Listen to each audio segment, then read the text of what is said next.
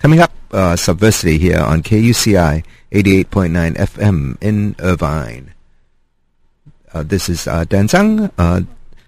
Today we're going to be focusing on the issues relating to critical thinking in academia and how that is under attack by right-wing fascist kind of forces. But before we do that, an update. The fires in Irvine and Orange County have been almost contained. They will be contained actually by Friday, they expect. The fire is moving towards Riverside County, and Mike Davis, a UCI professor, will be speaking on this issue on campus coming up. And his talk is going to be coming up on October 31st, a public lecture at UCI's Cal IT2 building, which is next to Bren Hall on Ring Road. And Mike will be talking about Katrina in the suburbs, the politics of fire in Southern California. And that will be a public lecture on the 31st in room 3008, and I'm sorry I don't have the time. I will get you the time, and you can look at the Subversity website, kuci.org/DTSANG for the time that Mike Davis will be talking about this. We had asked him to be on the show, and he is actually helping some family in San Diego where he lives at this time. Today we're going to be talking with Reggie Dillon, who's with a group that's alerting academia to the threats that it's facing. Welcome, Reggie. Hi, Daniel. How are you? Good. This has been a horrendous week here in Southern California, as you know. And, yeah, no kidding. And the fires were right over Irvine, and now they're moving over South County and towards Riverside County through the Cleveland National Forest. Mm-hmm. So many homes were threatened in Orange County, but not, of course, as bad as in other parts of Southern California. What was this so-called Islamofascism Awareness Week that we supposedly had last week? This was a call by David Horowitz to launch a nationwide offensive on the campuses to basically to try to bring about a recasting of what has being seen more and more as a war for empire by the U.S., to recast that war in people's minds as actually a defensive war in defense of civilization against barbarism, against an imagined worldwide monolithic threat, which seeks to take over the world. So it's very apocalyptic. Yes. We have actually an update. The talk by Mike Davis is on Wednesday at noon at the Cal IT 2 building on campus here at UC Irvine. It's at noon on Wednesday. Thank you. Yeah, why do you think they're doing this concerted effort to try to raise so-called awareness about this? I'm sorry. Why is Horowitz doing this right now? Why are they doing it? Yeah. Well, it's a good question. In March, Horowitz mobilized his Students for Academic Freedom in Washington, and they met with Rick Santorum and other conservative politicians, and they cooked up this plan for Islamofascism Awareness Week. And at that, and at the keynote talk Rick Santorum gave, he made a point that Tommy Franks had told President Bush to stop calling the enemy of the U.S. cowards, because you can't get the American people to be afraid of cowards. You have to actually, invoke in people a fear that can actually, continue to cohere them around the U.S. Aggression that's being carried out against the world. And Santorum at that event bragged about having been the one who got Bush to first use the expression Islamofascism. So this is a very concentrated attempt to manipulate people's sentiments and feelings and to again recast what's happening in a whole different light. So you have a situation which is very complicated. You have a situation where what the U.S. is doing is really being condemned by people around the world and also in this country. And at the same time, many of the forces that are mobilizing in opposition at this point are fundamentalists, do in their outlook promote very backward and outmoded ideas. And the people are being put in this position of choosing between, what I think Bob Avakian has very well put, two outmodeds, McWorld or jihad. And what these people are trying to do is to harden that polarization in the country, convincing, and in the world, while convincing people that this Islamofascism is the greater threat. All of this is really, an attempt to tell people you either are with us, the U.S., or you're with the terrorists. And what we've been trying to do is to actually bring forward an understanding, help people get a deeper substantive understanding of what's behind this and what's happening in the world, and to help people to see that we can't be put in a position of choosing between these two forces, and to actually need to bring forward something different that recognizes, one, that you can oppose the U.S. aggression without supporting fundamentalism. Oh, it's coming through the phone. Yeah. You're not using. Yeah. Thanks. Yeah. What were plans? I heard that Ann Coulter was supposed to come to Irvine. Yes. That apparently was canceled, and I don't know if that's because of the opposition that was mounting there or what. She went to USC. At USC, and there was quite a protest and opposition, which had a very good coverage in the LA Times. So the opposition to this week has been very important and very encouraging in terms of the way in which people responded to this at campuses around the country: Berkeley, Columbia, UCLA, USC, Irvine. There was a petition circulated in New Orleans condemning Ann Coulter's appearance at Tulane. There were efforts at the University of Washington. Everywhere these people appeared, University of Pennsylvania, Penn State, Brown University, there was opposition that came forward. And that's very heartening. And what we were trying to do is to get people to get beyond, the spontaneous, sense correctly that this is a racist term, which I think it does invoke and is intended to invoke racist sentiments. But that's not the essence of what they're trying to do. The problem with Islamofascism and what they're promoting isn't fundamentally that it's racist, is that it's fundamentally a lie about what is going on in the world.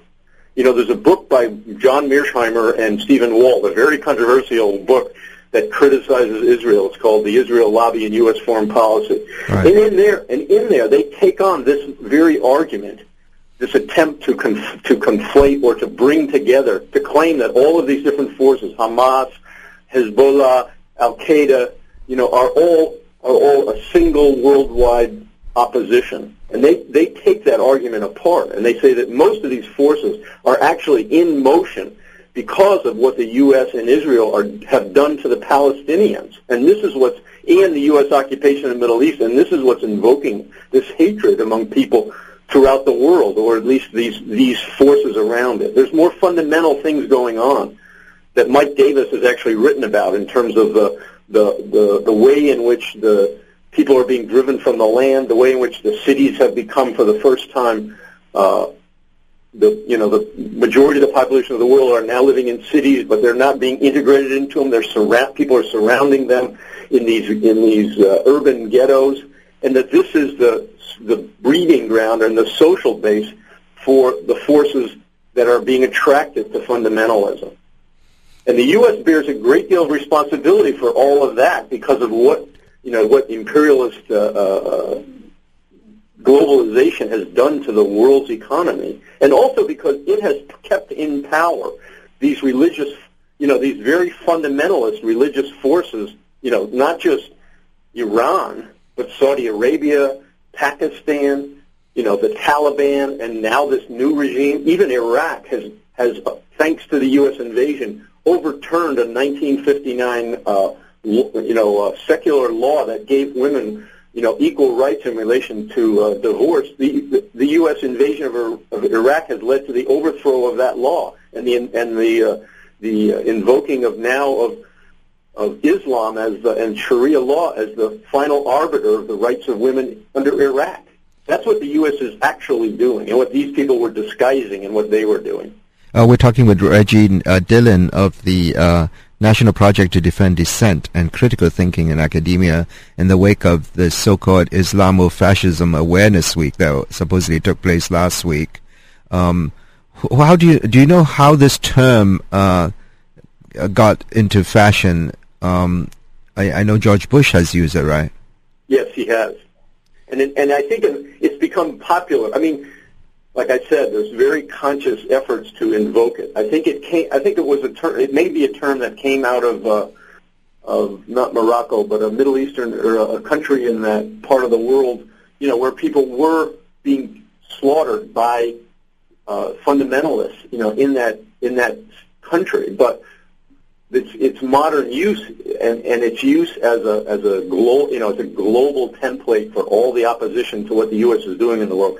That's something that the Bush regime has been invoking and using recently. In fact, it's very interesting. If you look at the October 17th Maureen Dowd column in the New York Times, she's a regular columnist for the New York Times. She began that piece this way: "Now comes Islamofascism Awareness Week." And she wrote a couple of paragraphs about it. But the whole rest of her article was about Rudy Giuliani and the fact that Giuliani was baiting the Democratic candidates for president and saying, why is it that not one of those candidates will use the term Islamic terrorism?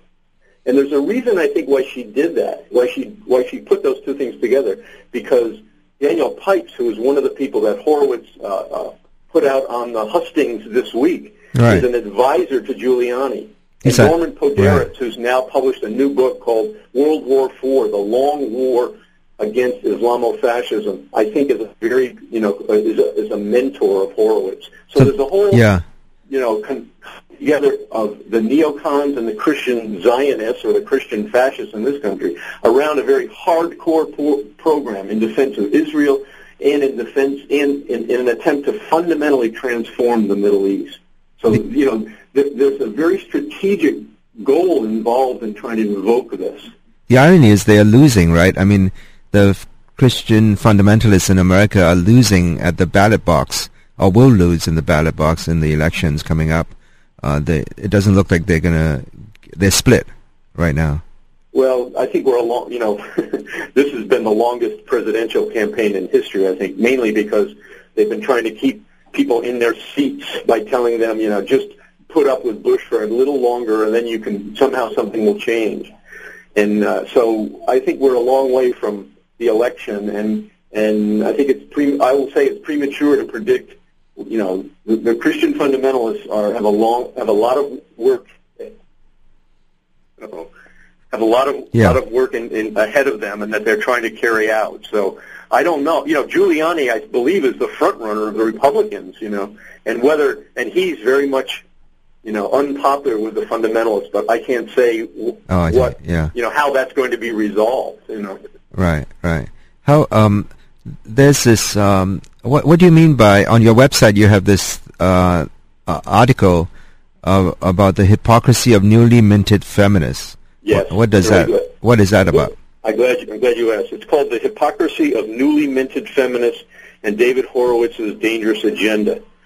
And what this is about is the fact that the people that the whole week, Islamofascism Awareness Week, was cast very much as a week to bring attention to the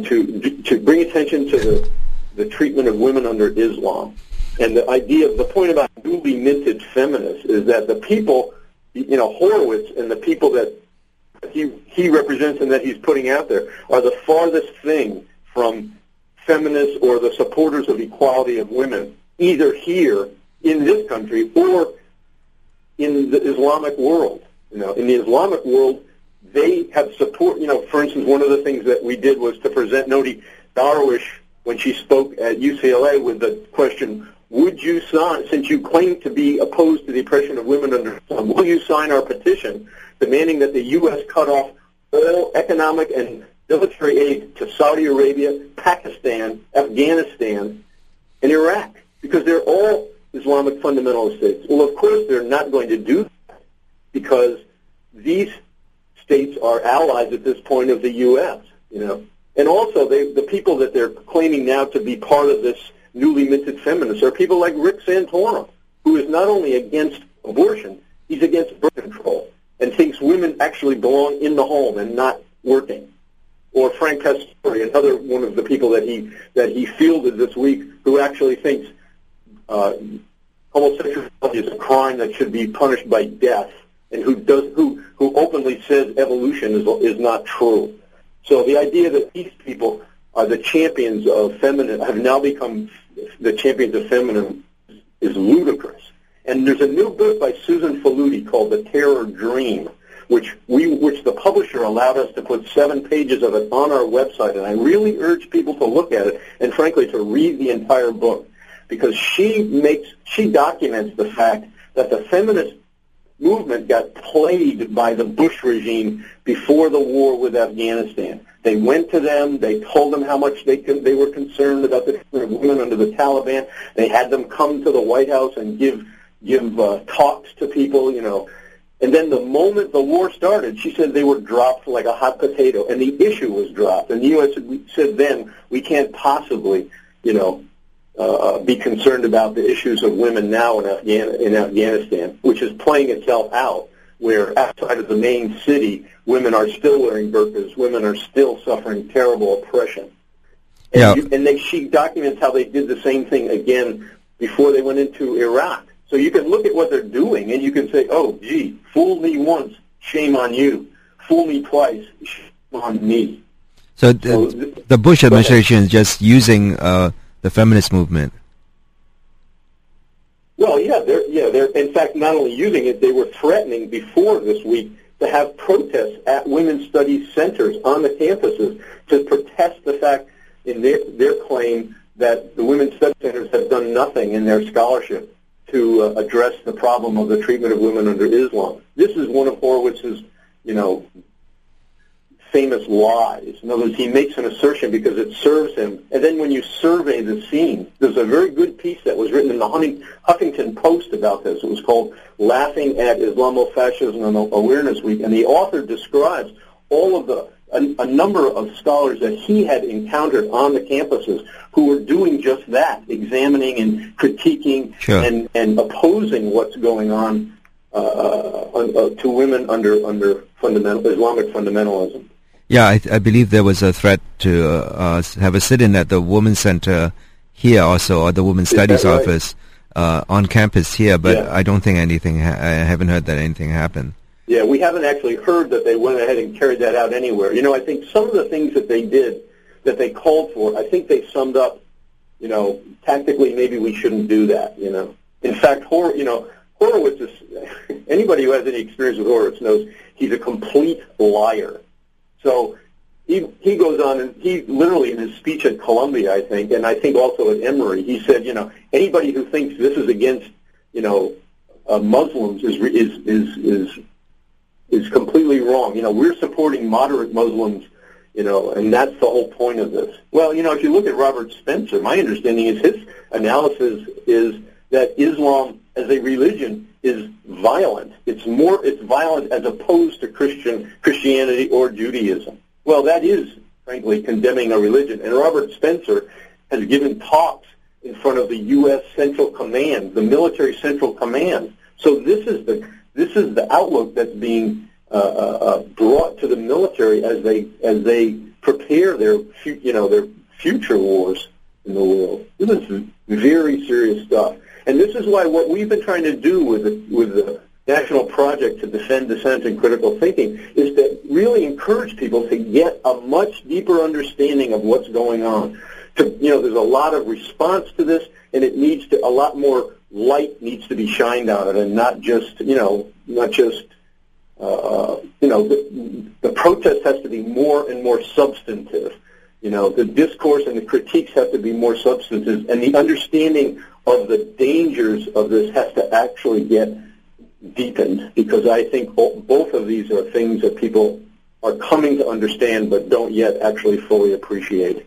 I'm sure that if Horowitz was on the show, he would dispute that he's lying. But anyway, he's not here, so I'm sure he would dispute that. Faludi also. David Horowitz? Yeah. I mean, I don't want to get into character. No, I understand. Yeah. Let me just give you one example.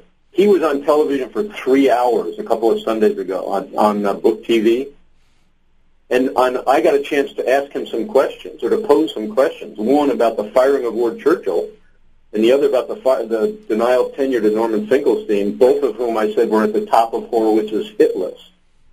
And here's how he responded. He said, actually, I was opposed to the firing of Churchill, and I don't think I even wrote about Finkelstein. Okay, that's what Horowitz said. Okay, he's half right about the first point.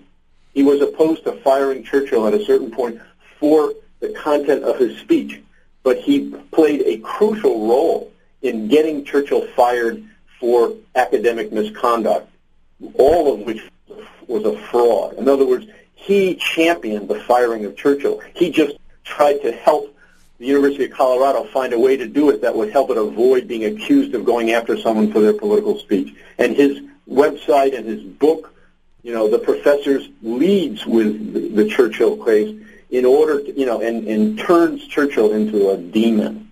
And in relation to Finkelstein, he doesn't remember the book, but he has 3 pages in his book, The Professors, attacking Norman Finkelstein, and his website was just filled with vitriolic attack aimed at Norman Finkelstein for months and months. He let Alan Dershowitz write.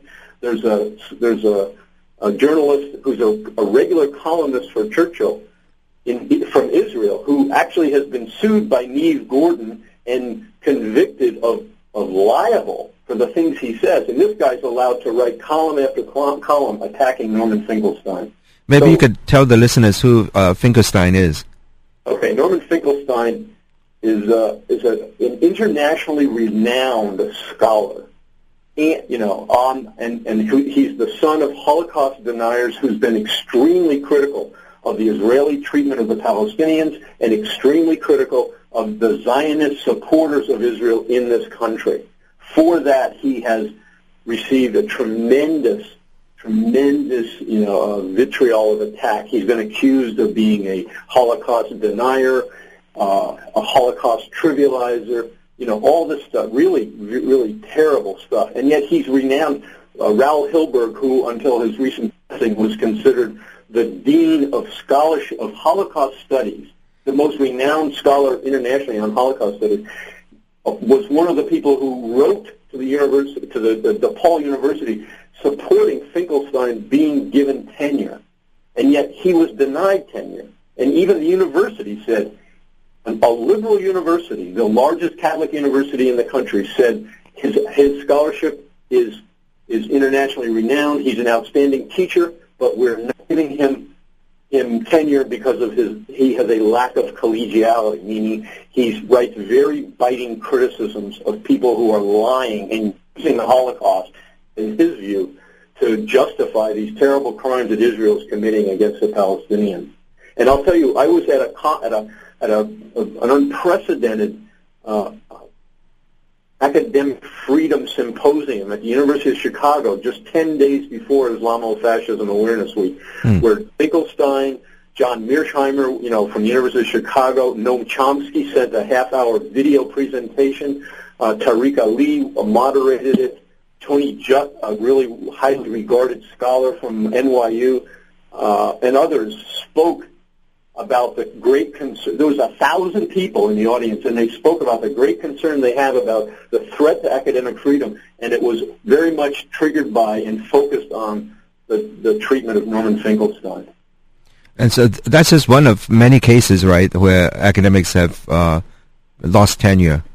Yes, it's not the only one. And I'll tell you this, the day after Finkelstein resigned, he resigned on September 5th. On September 6th, Horowitz's Front Page Mag website ran an article by this Stephen Plout from Israel that I was describing, saying, more housekeeping to be done at DePaul, and he singled out another professor who doesn't have tenure and is trying to get tenure, and said he should be fired as well. And there's a woman at Barnard, Nadia Abu El-Haj, who's a really renowned, a very respected young scholar who's written a really interesting book called Facts on the Ground about, she's an anthropologist, and it's about archaeology. Oh, right. Yeah. You know about it? The New York Times, there's I think, online petitions demanding she not be granted tenure. The mainstream media has reported on her work. Yeah. Her And book, I've got her book. I've just started reading. It's very interesting, and it's not fundamentally an attack on Israel. It's actually an attempt at examining the epistemological questions of how, the mindset you bring to an investigation and how that affects the conclusions you draw. It's very interesting, most of these, they want to just drive out of the academy. Are most of these attacks aimed at people that do Middle Eastern studies? I'm sorry? Are most of the attacks aimed at people doing Middle Eastern studies? Yeah, a great deal of this. But, but I think it's this is very serious. They attacked the Middle Eastern Studies Department at Columbia. They've gone after a lot of scholars, any scholars who are critical of, John Mearsheimer and Stephen Walt. Stephen Walt teaches at Harvard. John Mearsheimer teaches at the University of Chicago. They've just published a book. They're having venues taken out from under them because it's considered so controversial to criticize for scholars of their stature to criticize Israel that they're not even being allowed to speak. They're not being completely prevented, but there's half a dozen venues taken away from them. So this is this targeting of Middle Eastern studies. Tony Judt had a venue taken out for him, taken out from under him, and the ADL Abe Foxman was openly connected to that. So back in, I think, last November. So that's ADL is the... But it's bigger than ADL, on Middle East studies, and that's what the Ward Churchill affair really shines the light on. And if you read, for instance, Gregory Rodriguez wrote an article in the New York Times, or the L.A. Times. He's a regular columnist for the L.A. Times. Right. After Churchill was fired, and he said, look, we have to clean out all of these departments like ethnic studies, women's studies,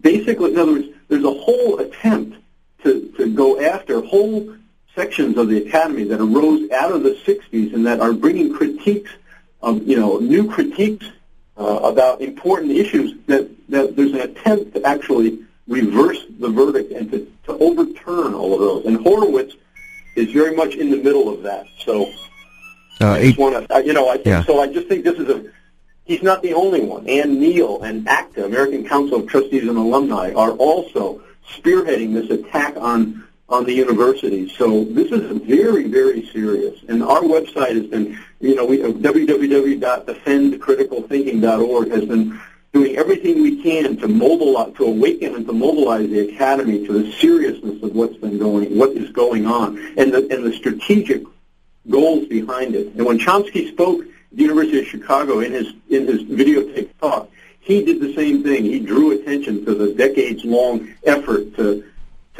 change the climate in the universities, which the people in power see as very dangerous to what because it critiques what they're doing in the world, and what they're doing in the world can't stand up to critique. We're talking with Reggie Dillon of this website, this group that's put up a website, National Project to Defend Dissent and Critical Thinking in Academia. The website is defendcriticalthinking.org. And there's more materials on that site. You mentioned you put up a chapter from a new book called The Terror Dream, Fear and Fantasy in Post-9/11 America by Susan Faludi, which is a critique of the way some feminists have been collaborating with the Bush administration. One of the interesting kind of ironies is that Bush himself has come out as pretending or claiming to be advocate for feminism. For instance, he says the central goal of the terrorists is the brutal oppression of women in Afghanistan. and as he signed the Afghan Women and Children Relief Act. Has the feminist movement members shied away from him now, from the Bush administration, or are they still collaborating? I hesitate. I don't think that's quite an accurate description. I don't want to misrepresent. This is a very important book, and it isn't. And even the point that she was making in these pages that we've got on our site isn't. It's trying to sum up a lesson. She isn't calling them collaborators, although there was a very bad, dynamic at that point after 9/11 where people were getting behind this regime because of this, And her book is more the way in which 9/11 has been used to overthrow the whole movement for equality for women in this country. And actually by blaming them, the feminization of this country for 9/11. It's a very interesting book. Oh, I see. Okay. So you wouldn't call the people that are being used collaborators? Well, here's the thing.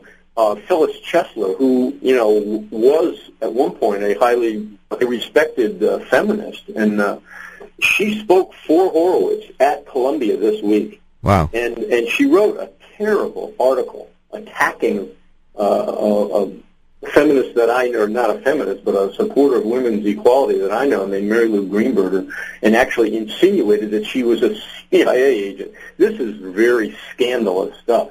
But she is also a supporter of Zionism. So there's a way in which, and she's embraced the whole argument, and she brings her credentials as a feminist to this, and attaches it to this terrible offensive by Horowitz. So she's playing, that kind of activity is playing a very bad role. Oh, so that's causing a split, and it must be causing a split among the women's movement. Well, I think there may even be one or two. I think I did hear that there was a women's studies department that was in support of this week, or was led to think they should support it, or something like that. So I think definitely look, there's real confusion because there is terrible treatment of women under fundamentalism of any kind. The only reason that people are being drawn to the treatment of fundamentalism under Islam because that's the enemy, and frankly because these regimes in these parts of the world have been kept in power very much by imperialism because they serve the interests of imperialism, and people are forced to stay in these really backward and terrible conditions. People have to recognize that's real, but if you don't recognize the responsibility, the U.S. is not going to be able to liberate. That's not its interest to liberate the people of the world. They're trying to actually assert their dominance over the world, and they will ally with anyone to do it. The Taliban, Osama bin Laden, they funded them in the war against Afghanistan. Saddam Hussein, they funded him in the war against Iran. People need to know some history in order to take them on. The U.S. overthrew Mossadegh in Iran in 1953 and installed the Shah of Iran. And his brutal regime, is being praised by Horowitz as, bringing, modernization to Iraq and Iran. But it was so despised that it very much led to the upsurge in the revolution that enabled the fundamentalists in Iran to come to power. So it's very important that people really dig in and study these questions. I urge you to go to our website and read there. There's a lot of, I particularly write for Revolution newspaper, and I think it's really playing a tremendous role in trying to bring people the kind of understanding they need and the analysis they need of what's going on. But I really think this is a time that people need to take responsibility for understanding this, for seeing beneath the surface, and helping to lead people away from this direction that the world is being taken and this country is being taken.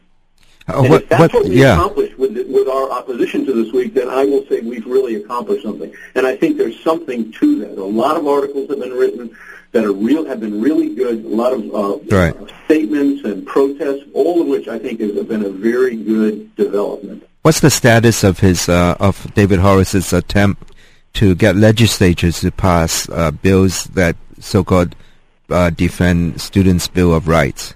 Well, it's a good question. He's tried this in, I think, more than 20 states. I don't think he's been successful in getting them passed, although my understanding is that in Florida, Jeb Bush is doing a lot to try to implement it in any case.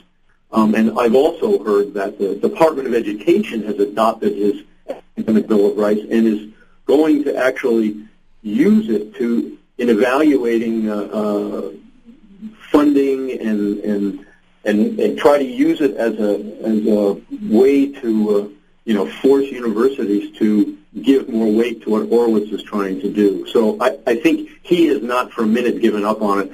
He's bragging about the accomplishments he has made, and it's very much in the works and in the mix.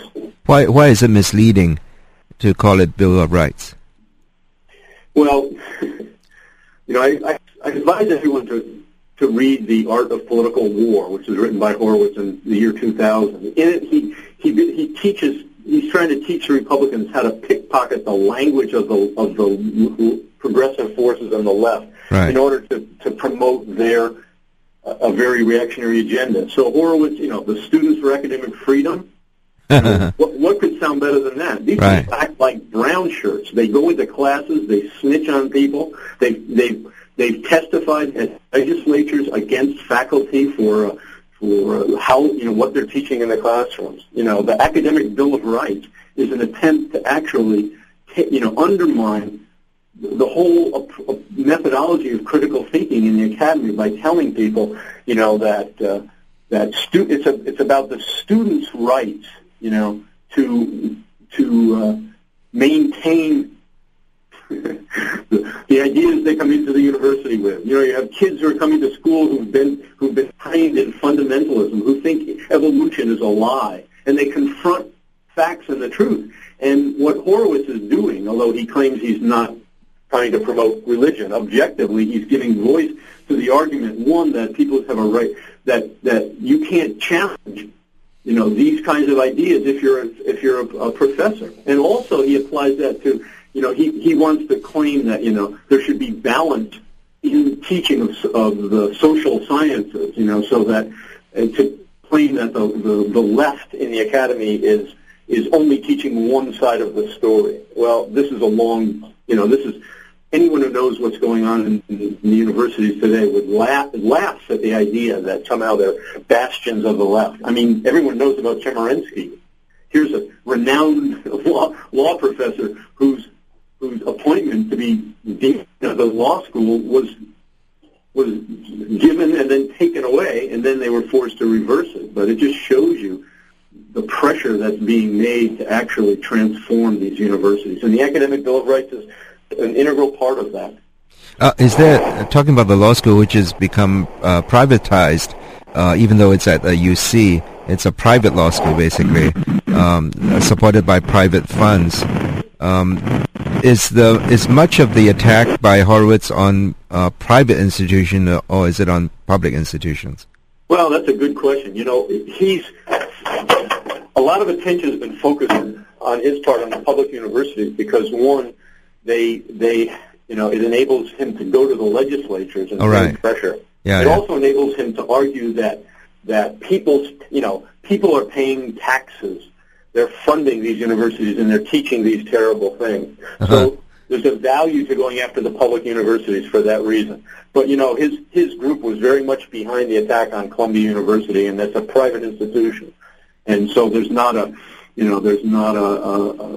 hesitancy to go after them. And one of the things that we're learning from administrators is that another way that the attack on critical thinking is being instituted, especially by this American Council of Trustees and Alumni, and in the Department of Education, is to try to change the way to get control of the way that universities are accredited, and that would affect private universities as well as public institutions. So there's on a lot of different levels. There is just very, very dangerous. William Bennett, Ward Connerly, these people are all part of this act, and they're working on a whole other level to try to grab back the universities. Hank Brown, the president of University of Colorado, who was the one who actually ended up firing Churchill, is a founder of the American Council of Trustees and Alumni. Oh. And while he was telling the university that he hadn't made a decision, Horowitz, in November of 2006, gave a speech to his restoration weekend where he praised Brown or toasted him, saying Hank Brown has been working for the past year to try to get rid of Ward Churchill. My question to both of them is, which one of you is lying, Horowitz or Hank Brown? Hank Brown is a former Republican senator, U.S. senator, who was appointed at the University of Colorado after the Churchill thing started, and then saw through the firing and has now resigned. So the whole thing looks really bad. He resigned. What's that? He resigned, yeah, Brown? He's going to resign in 2008, but he's already appointed other very prominent figures in this American Council of Trustees and Alumni to these administrative, vice presidential positions. So this is a way that from above, through funding and through the positions being given to, presidents, that they're grabbing a hold of the universities and trying to transform them. Do you see? So you think that last week's so-called Islamofascism Awareness Week was not successful, in the sense was not successful from Horowitz's perspective? Was it a success from his perspective? Right. Well, it's a very good question. A very good question, because a lot of people who were hesitant about our call to take it on felt like, look, if you take it on and you're not. And you aren't able to bring forward substantial opposition, then you are going to fuel this. And in any case, he's going to take the opposition, use the opposition to promote himself. And I wrote an article for Revolution entitled, "You Can't Defeat Fascism by Ignoring It." So we felt you had to take this on. And I think whatever Horowitz claimed, he claimed on day one it was already a victory, and on day two he's already launched a conservative movement on the campuses. So leaving Horowitz's, self-declarations aside, there isn't a question objectively, were we able to accomplish something? Did we actually deliver a defeat in the sense of a political defeat, in the sense of an awakening of the academy through this and bringing forward a growing awareness of the serious danger that he and this initiative represent? And, we're actually calling on people to write to our website, and when you go there, write us reports about what went on, what your impressions are, what you saw, and in other words, we're trying to set this up very scientifically. But I would say our initial feeling is that we accomplished something very important during this week, and not just us, but we, with a lot of other people who came forward to oppose it. Yeah, I was going to ask you about. This I know a lot of people have put up petitions attacking this, and there's one at UC Irvine. There's a petition on this week about saying that it's a cover. This Fascism Awareness Week is a cover for politicized attacks on the foundations of academic freedom at UCI and across the nation. And that petition is at www.petitiononline.com. And you can get to that website and look at the petition. There's been lots of signatures. We've got it linked to our site, and I understand Mark Levine wrote a very good article, very much based on that petition. So I think the people at Irvine have played a really important. Mark Levine, I don't know if everyone knows this, is in Horowitz's book. He's one of the 101 most dangerous professors. That's the crime of what Horowitz was doing. One of the crimes. Right. He's a history professor at UC Irvine. Yeah. We're going to end this program with a audio clip from one of the people who have talked about Horowitz and about academic freedom and critical thinking, and that is Bob Avakian, who's head of the Revolutionary Communist Party. And so let's play that clip. And thank you very much, Reggie, for Dylan, for being on the show and on your work for this against this proposals that Horowitz have been putting out, and you're with the National Project to Defend Dissent and Critical Thinking in Academia. Right, www.defendcriticalthinking.org, and I want to thank you, Daniel, for giving me this opportunity to speak to your audience. Yeah, that's great. Thank you. And we're going to play this clip now, audio clip. Great. Sounds good. You know, I have an article Now, this week Horowitz about is someone the same who topic. Yeah. Okay. puts Bye-bye. himself forward as a thinker of some substance. And arrogantly and frankly in sort of junior high school terms, denounces people, for example, Cornel West for being a quote-unquote academic airhead. Ooh. Now, it's interesting and important in light of this to look at his own level and standards of quote-unquote scholarship. As I've mentioned before, Horowitz is someone who not only issued a major statement and put it into newspapers all over the campuses in the U.S., denouncing and opposing the idea of reparations for black people because of slavery and the whole history of oppression, but then he expanded his argumentation in a book called Left Illusions, in which he actually went so far as to say that where's the gratitude of black people toward America? And I have to admit that it took me a while to get around to looking at this book. And when I finally did, not long ago, I was stunned by the level of argumentation over this point in particular. It was incredibly moronic.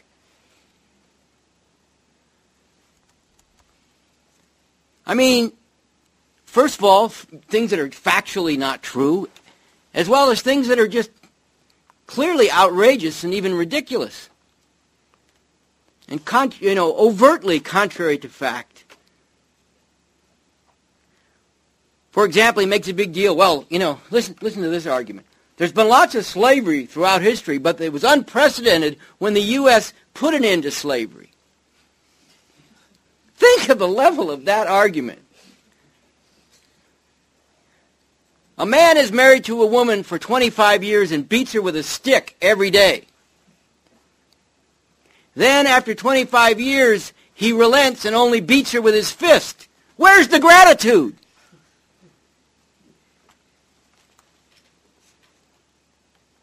And it's not even factually true.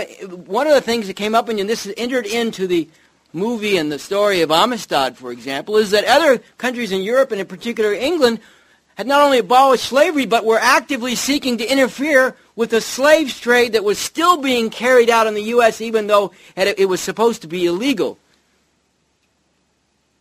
a little ways into the 19th century, in the 1800s. Now, the English ruling class did this not simply out of moral revulsion against slavery, although there was a whole abolitionist movement in England that was very strongly morally motivated. And it's interesting, and this shows us again the complexity and why we need the leap to communism, that a lot of the abolitionist forces in England were the same people who, when Darwin came forward with evolution, vigorously and vociferously opposed it, because they were proceeding from a religious-based morality and opposing slavery. And that shows you once again we need a leap to a different historical synthesis. But that's a side point, even though a very important one. But it's just the idea that somehow the U.S. carried out an unprecedented act by abolishing slavery is just not even, first of all, ridiculous, outrageous, and not even in accordance with fact. But again, it's in accordance with a narrative that's behind which there is an increasingly concerted and powerful drive to impose and to exclude from discourse anything that contradicts that narrative. Or you would think from Horowitz that there was this period of slavery and some bad things happened to black people, but then after slavery is over, everything was fine for them, and there was, they had their chance to get along well in the society. You would never know about the reversal and betrayal of Reconstruction, or at least certainly you would never know about all the devastating effects of that, and the generations of horrific oppression and lynching, and the fact that, as one psychologist who studied, I mentioned this in the Talk Revolution, one psychologist who studied black people in the South during this period said, in effect, every black person, particularly those living in the South, lived under a death sentence, which might or might not be carried out, but could at any time.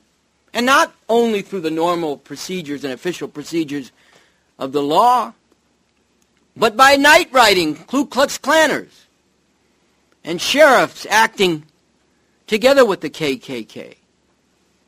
Or other statements by people who study this period and have said that it's doubtful that there, particularly with regard to young black males in the South during this period, it is doubtful that there was a single one who was not traumatized by the fear of lynching. Where's the gratitude?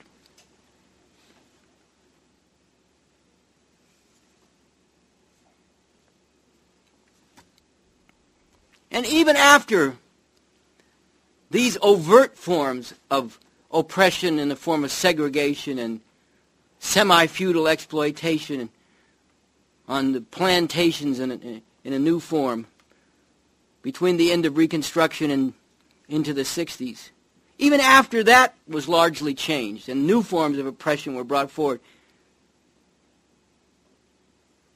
look at the situation that the masses of black people have been subjected to and forcibly have had forcibly imposed on them. Particularly those locked into the inner cities, denied employment by both the dynamics of capitalist accumulation and by conscious policy of the ruling class, discriminated against where they do get employment, discriminated against in every sphere of society in a continuing way. As I pointed out before, even Howard Dean brought out, when he got in trouble for talking about how we have to appeal to Southern white guys with Confederate flags on their pickup trucks, then he had to recoup a little bit, and he said, well, you know, I probably didn't say this quite the right way. And then he said, and we do need to have a big conversation about race in America. And he brought out just one of innumerable things like this that could be cited, of how they did a recent study sending people as college graduates applying for jobs to corporations with the same resumes, some black, some white, the same resumes, except some of the whites said they had a conviction for a drug violation, and they were hired before blacks who had an absolutely clean criminal record. Where's the gratitude? Scores and hundreds of black people are murdered by the police, hurling insults and racist epithets along with bullets, and then insulting the family members on top of it.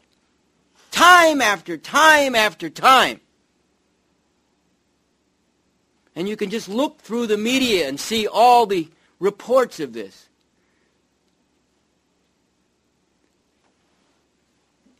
It's an institution that's known about, the throwdown gun, where when the police have killed somebody, usually black or brown in the inner city, they bring out a throwdown gun and put it by the dead body as evidence that they were endangered by the person they just killed. Where's the gratitude?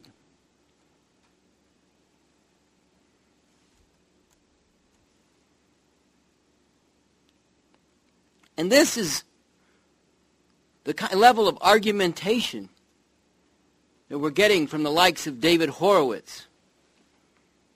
That he even argues this way. Well, listen to this. Well, if you say that all this wealth was created by exploiting black people in slavery, didn't they end up getting some of the wealth? Where's the gratitude? And then the coup de grace is, well, black people in America have a higher standard of living than black people in Africa.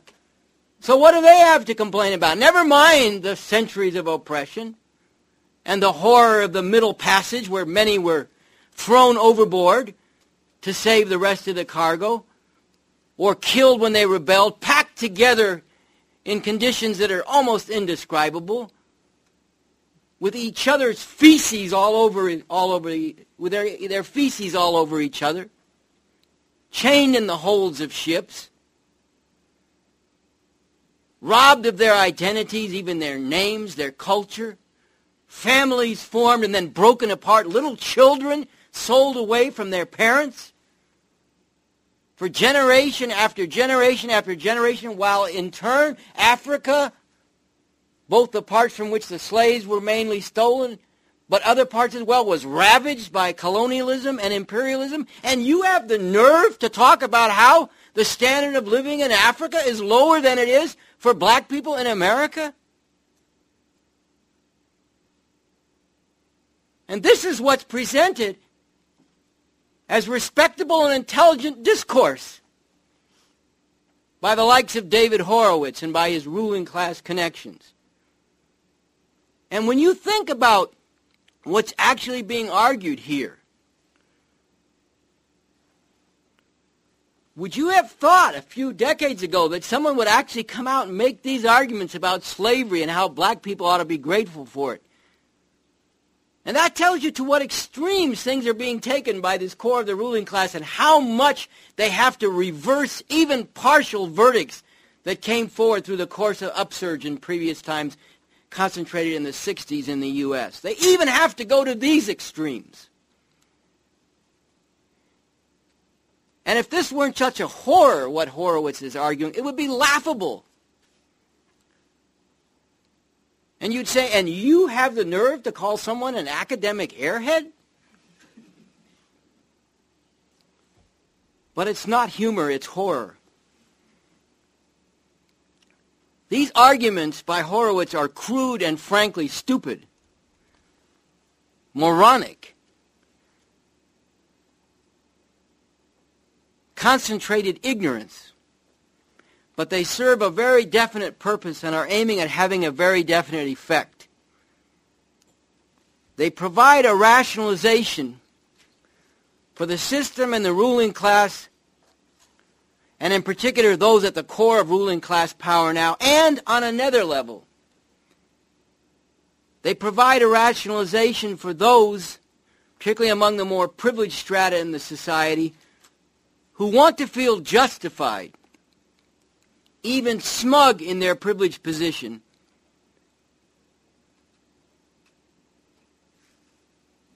even while this position is inextricably, unavoidably bound up with a history of slavery, continuing oppression, and white supremacy down to the present day in the U.S. That was an audio clip from Bob Avakian, who's the leader of the Revolutionary Communist Party, talking about David Horowitz and the threats to academic thinking.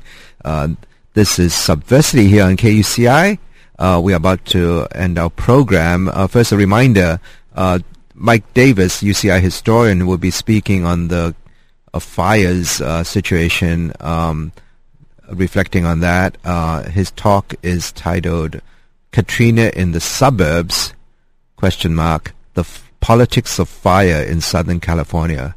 He'll be speaking at noon in room 3008 at UCI's Cal IT building, Cal IT 2 building, which is next to Bren Hall on Ring Road at UC Irvine at noon on Wednesday, October 31st.